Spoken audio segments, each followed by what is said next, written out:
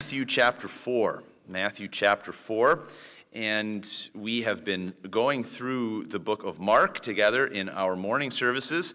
And so far in our evenings, we've been able to dive into more of those accounts as we look in at this life of Jesus Christ and the ministry that he came to provide. And tonight, we'll take up a little bit more detail on one particular aspect of the subject we looked at this morning, which was the temptation of Jesus in the wilderness from Mark chapter 1.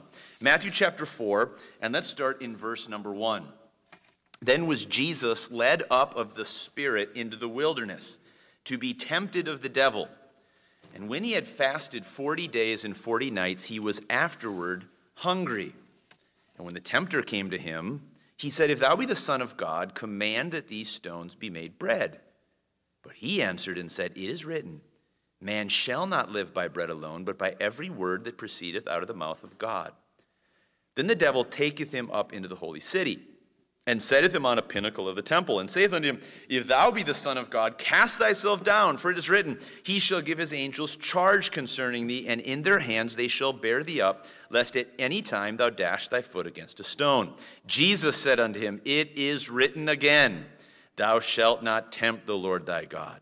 Again, the devil taketh him up into an exceeding high mountain, and show them all the kingdoms of the world and the glory of them, and saith unto him, "All these things will I give thee, if thou wilt fall down and worship me." Then saith Jesus unto him, "Get thee hence, Satan, for it is written, thou shalt worship the Lord thy God, and him only shalt thou serve." Then the devil leaveth him, and behold, angels came and ministered unto him. Now tonight, as we prepare our hearts for what the Lord has for us and has had for us in this Christmas season, I want to focus only on the last of these temptations. The last of these three temptations that we see in verse number 8 and on into verse 10. The devil takes Jesus up into an exceeding high mountain. Now, Scripture tells us in Luke chapter 4, recording this account, that the devil showed him these things in a moment of time. And whether this was some supernatural event or whatever it was clearly the devil presenting a vision or some kind of depiction for Jesus to see of all the kingdoms of the world, and Luke says, the glory of them, the glory of those kingdoms. So all the splendor of the world at that time, of course, under the Pax Romana, the Roman Empire with all of its roads, all of its sophisticated construction, all of this in a moment Jesus would have seen. And notice what the devil says. "All these things will I give you if you will fall down and worship me."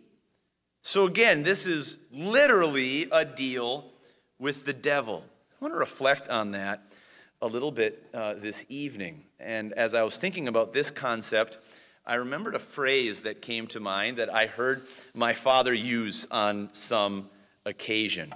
My dad, just so that you know, was a guy who, when he was on the road, was always looking for a shortcut. I don't know if you are like that kind of person, either yourself or you know someone who was.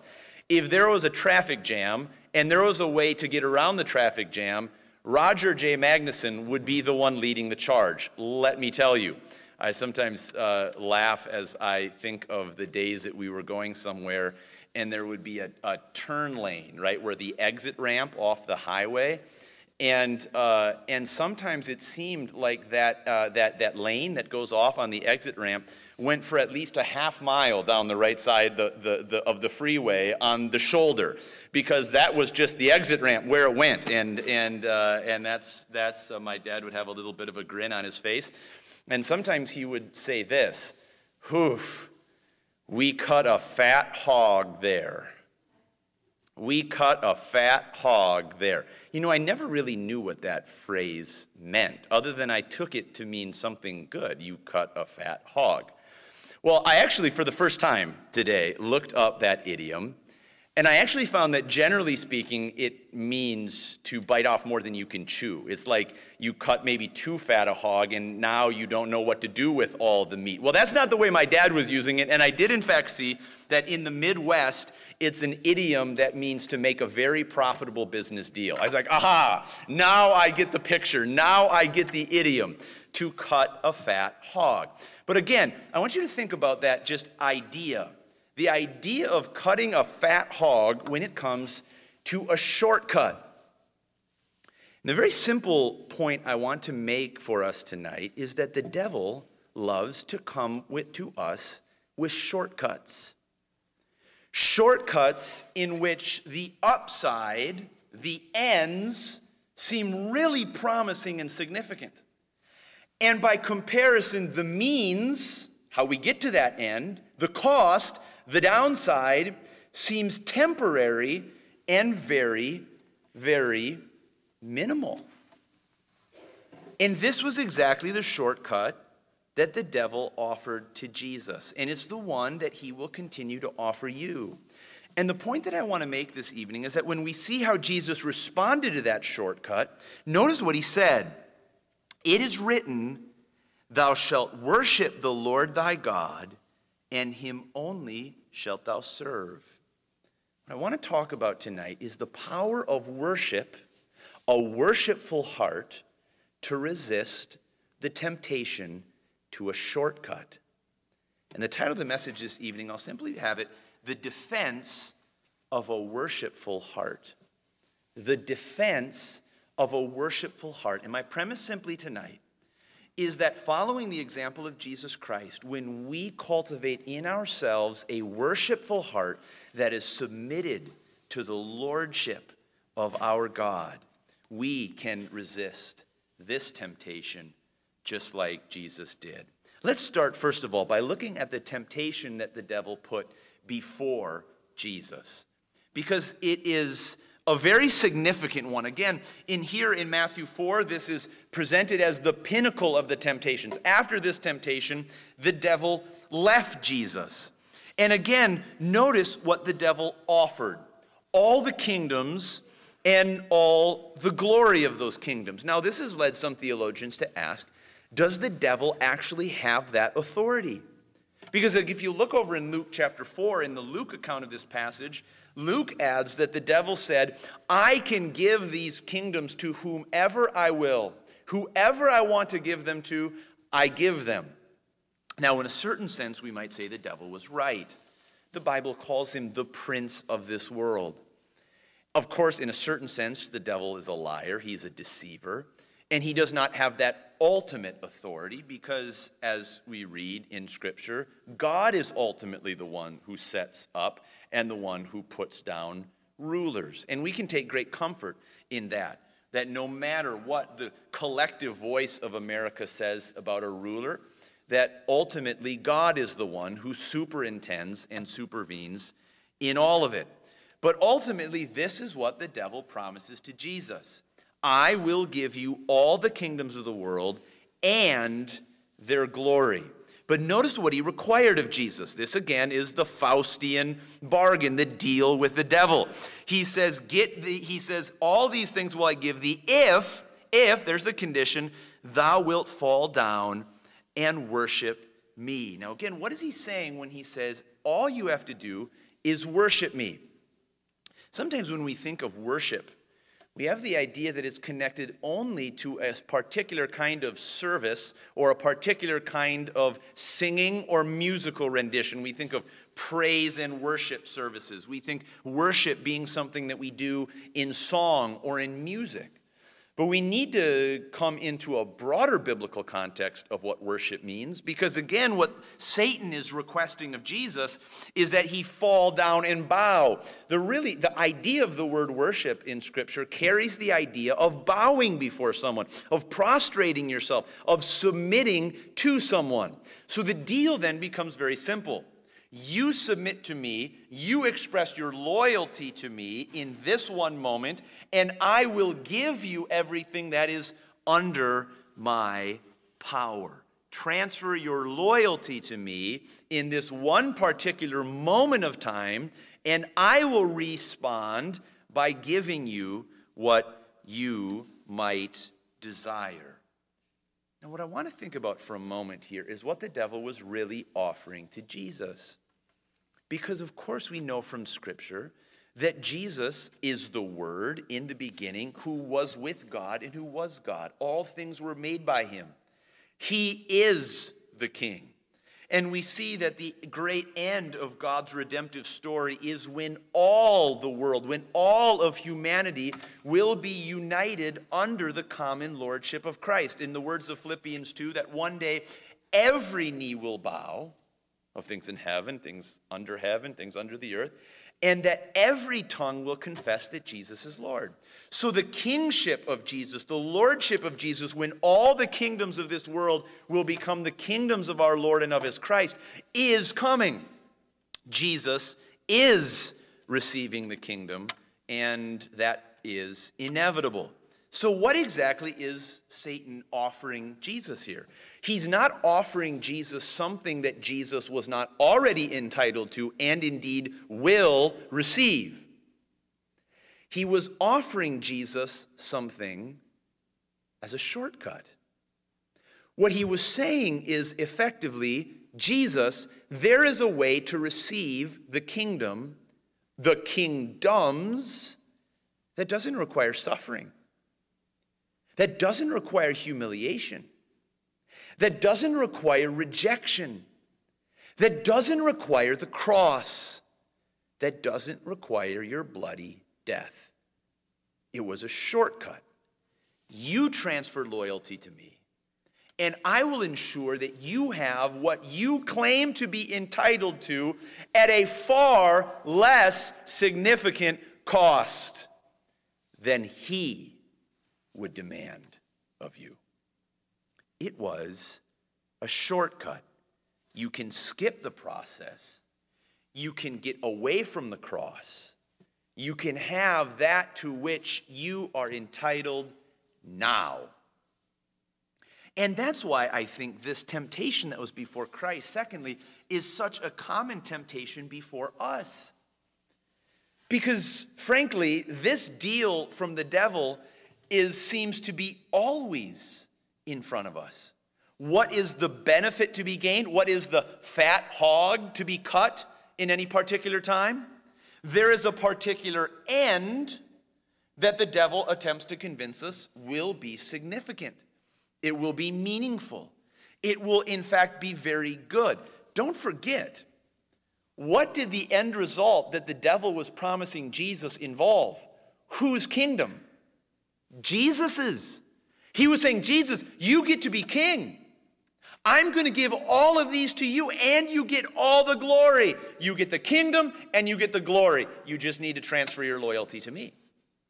In that sense, it would seem like a good outcome.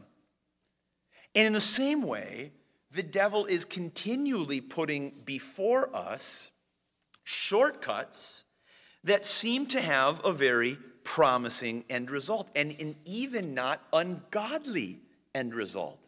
Something good, even for the cause of Jesus, that might be received. And notice again the other side of this Faustian bargain, this deal with the devil. The price is modest, and it's only temporary. Just as Satan said, just fall down and worship me, just this one time. Just fall down right here and worship me, and you'll have everything to which you're entitled immediately.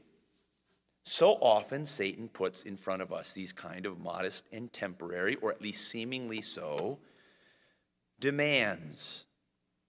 I want us to just note here for just a moment, Satan rarely puts in front of us the kind of direct demand to worship me. Very often, he gets at it with a slightly different approach. Because again, it goes back to what worship is. Worship is not just falling down and a direct kind of, I am now following Satan with my life. What Satan actually was asking for Jesus was to reject the worship of God, to step out of his submission from God, out of his obedience to God, and direct his loyalty elsewhere. And in the same way, the devil demands from us a transfer of loyalty. If you step out of God's path on this one small area, if you make this one small compromise, the end will be truly significant. Saul, King Saul in the Old Testament is an example of this. You remember, why did God reject Saul as king and said, I'm looking for a man who's after my own heart? God wanted a king after his own heart. Why did Saul prove himself not to be after a man after God's own heart? Because Saul was willing to make compromises when the end result seemed appropriate. When his people were being scattered from him and he was supposed to go fight the Philistines, and Samuel seemed to be coming late to offer the sacrifice ordered of God, Saul said, the end result looks very catastrophic here unless I compromise. And so what did he do? He decided to take it upon himself.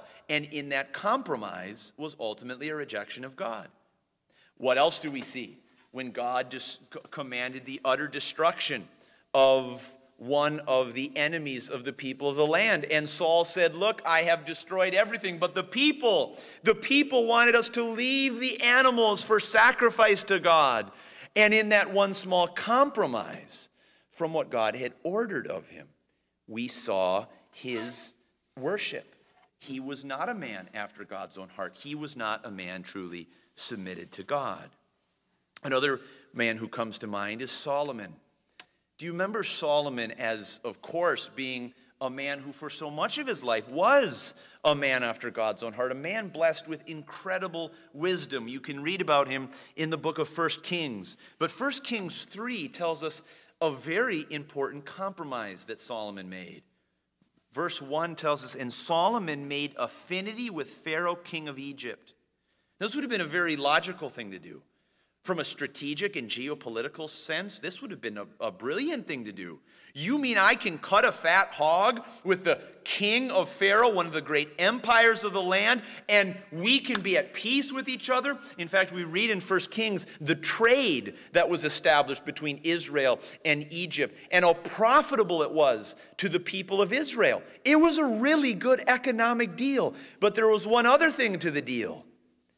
And took Pharaoh's daughter and brought her into the city of David until he had made an end of building his own house. What did he do? This alliance was made through marriage. He married Pharaoh's daughter. And again, for years, perhaps for decades, it seemed like it was working out great. The kingdom was thriving.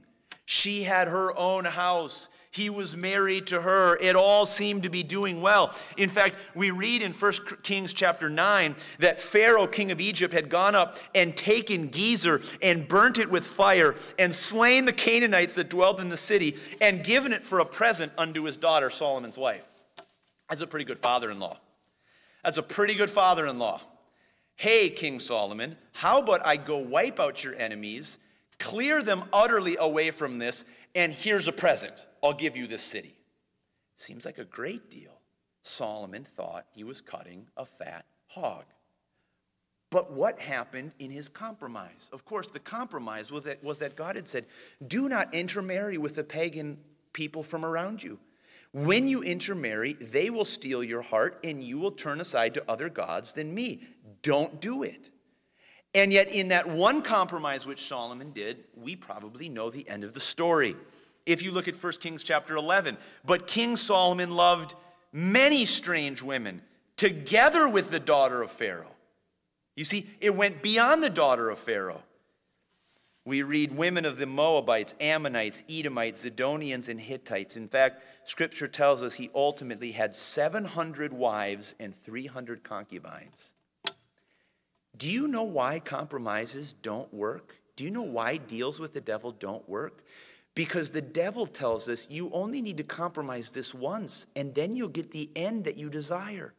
But King Solomon shows us that once you take the first step of compromise, the next step of compromise gets easier and easier and easier until you ultimately are utterly bound in the compromise. One step that seemed so economically and geopolitically and strategically wise, I marry her and Israel prospers. And it's only one small step of compromise.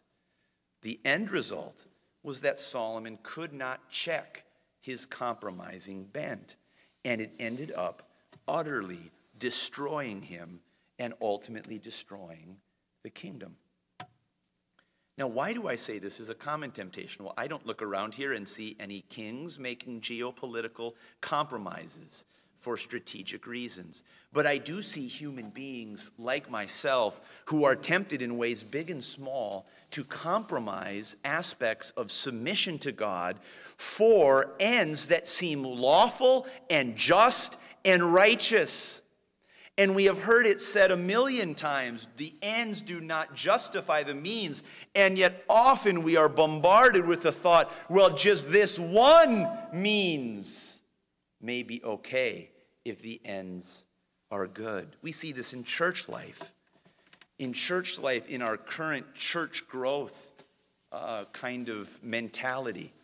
We have a kind of focus on building churches, building our ability to minister to other people. And oftentimes the temptation can be, well, to get this bigger church, to do this, we need to take this step or this step of compromise.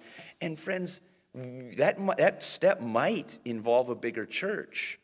The problem is we very rarely know how to get off the treadmill of compromise. And we wonder why churches that once seemed to be strong and standing on biblical doctrine ultimately become wishy-washy on those very things. It's because once you get on the treadmill of compromise, you have a hard time getting off, even when it comes to very clear black and white areas in Scripture. We see this in other things. I think one of the areas that Christians are tempted to compromise in this area more than many others in a broader sense is in the area of politics. We have an increasing aspiration to power. Two different sides, two different competing visions that recognize that the only way to wage effective political warfare is to wield the levers of power. And so therefore there becomes an absolute bent on power and on authority, no matter the cost. And I saw this recently. You may have seen the news of Donald Trump Jr., the former president's son, at a very prominent youth conservative rally. And he said some very striking words. He was talking about cancel culture, about this idea of people being canceled. And he said this, he said, as long as cancel culture exists, he said, quote, we better be playing the same game. We've turned the other cheek, and I understand sort of the biblical reference. I understand the mentality, but he said, listen to this, but it's gotten us nothing. It's gotten us nothing. Okay? It's gotten us nothing while we've ceded ground in every major institution. It's gotten us nothing. Now again, I want you to listen very carefully to what is being suggested. Turn the other cheek. We understand the character of a Christian, right? Of what Jesus called us in the way we love our enemies and bless them that persecute us, and we pray for them that despitefully use us. We understand this Christian mentality, but it's gotten us nowhere. And so it's time that we simply fight on the same battleground. Now again, what are we suggesting? We are suggesting that there is a certain end. If we only wielded the levers of power, we could do wonderful things. And what's keeping us back from that may indeed be a sense of Christian virtue or value. And therefore, the means to that end simply needs to be swept aside so that we can have a virtuous end. Now again, the problem with that is if we sacrifice or compromise one aspect of our Christian character in pursuit of the levers of political power, guess what's going to follow? We are going to be required to make increasing steps of compromise, to defend increasingly unchristian behaviors, or simply to stay quiet about criticizing them as long as it's on our side. Why? Because power, political power, is the most important thing. Well, friends, sticking to Christian virtues, Christian values, a Christian mode of relating to one's enemies and one's opponents rarely gets us places in terms of living in this present world. The New Testament, I would argue, makes that clear. The same is true in our workplaces. I, in my own workplace, have been tempted, or I've seen others who have been tempted to say, I'm young in my career. I just need to keep my head down. I don't want to stand out as being an out-and-out Christian right now. I can't speak out in my workplace for the gospel or profess what I believe. Someday I will get to a position of authority. Someday I will get to a place of security in my work life, and then I'll speak out. Then I will be in a position to make a difference, but not now. And friends, you can't win that deal with the devil.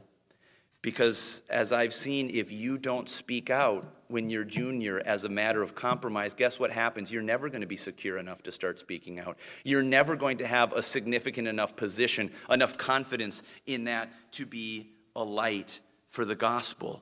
When you try to make a deal with the devil, it's not going to work.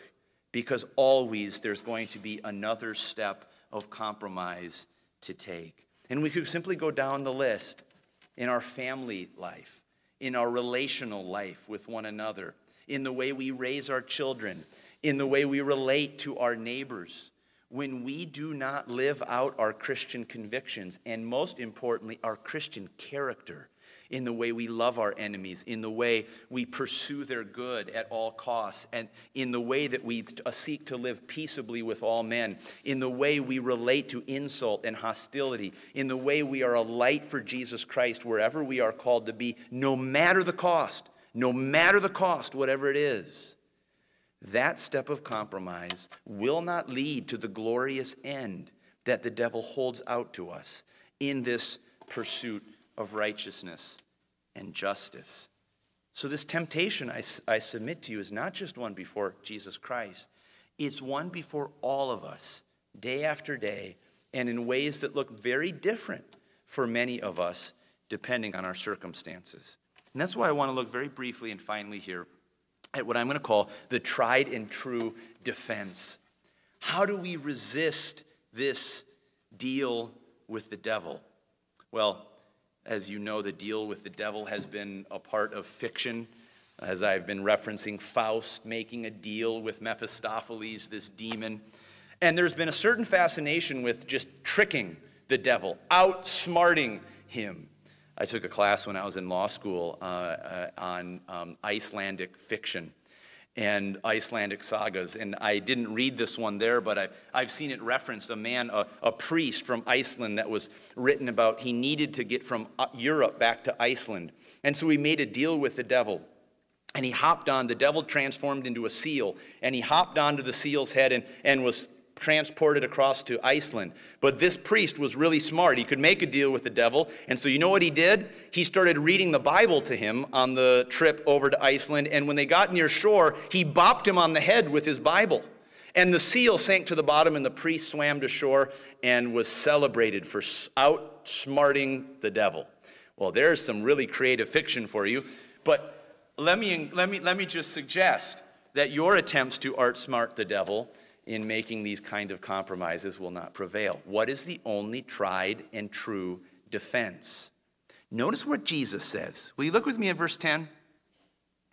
Jesus said to him, "Get thee hence, Satan, get away, for it is written, thou shalt worship the Lord thy God, and him only shalt thou serve."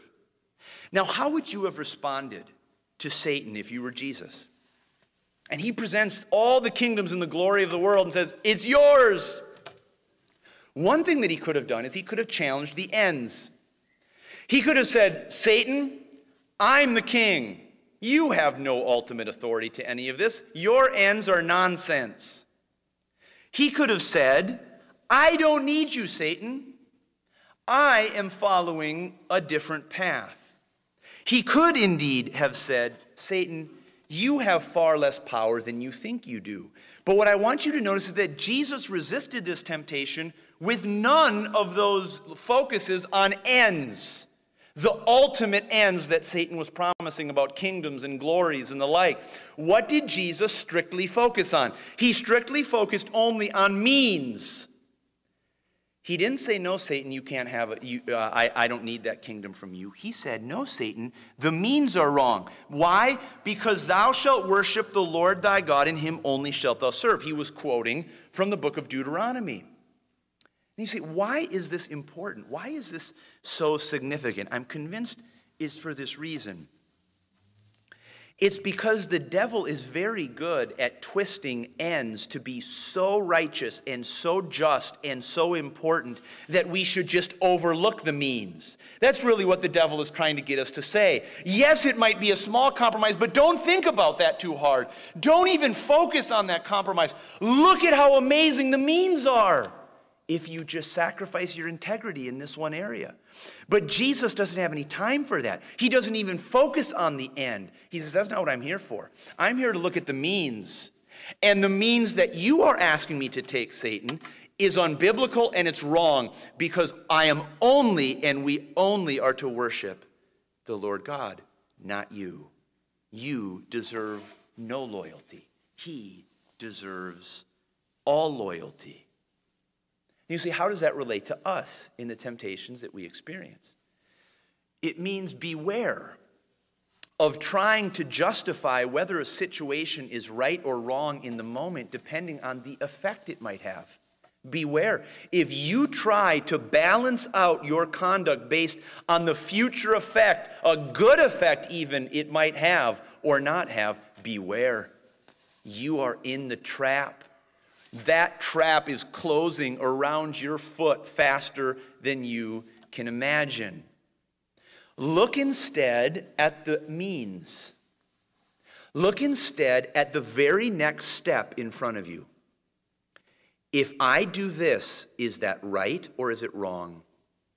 Is it an action of integrity or not? Is this decision going to glorify God, looking only at the decision, not its effect, not its practical consequence, looking only at the decision, is this right or is it wrong? And when we look at it the way that Jesus did, what is the immediate word, action, or thought that is being placed in front of me? And is it submissive to the will of God? Is it worship?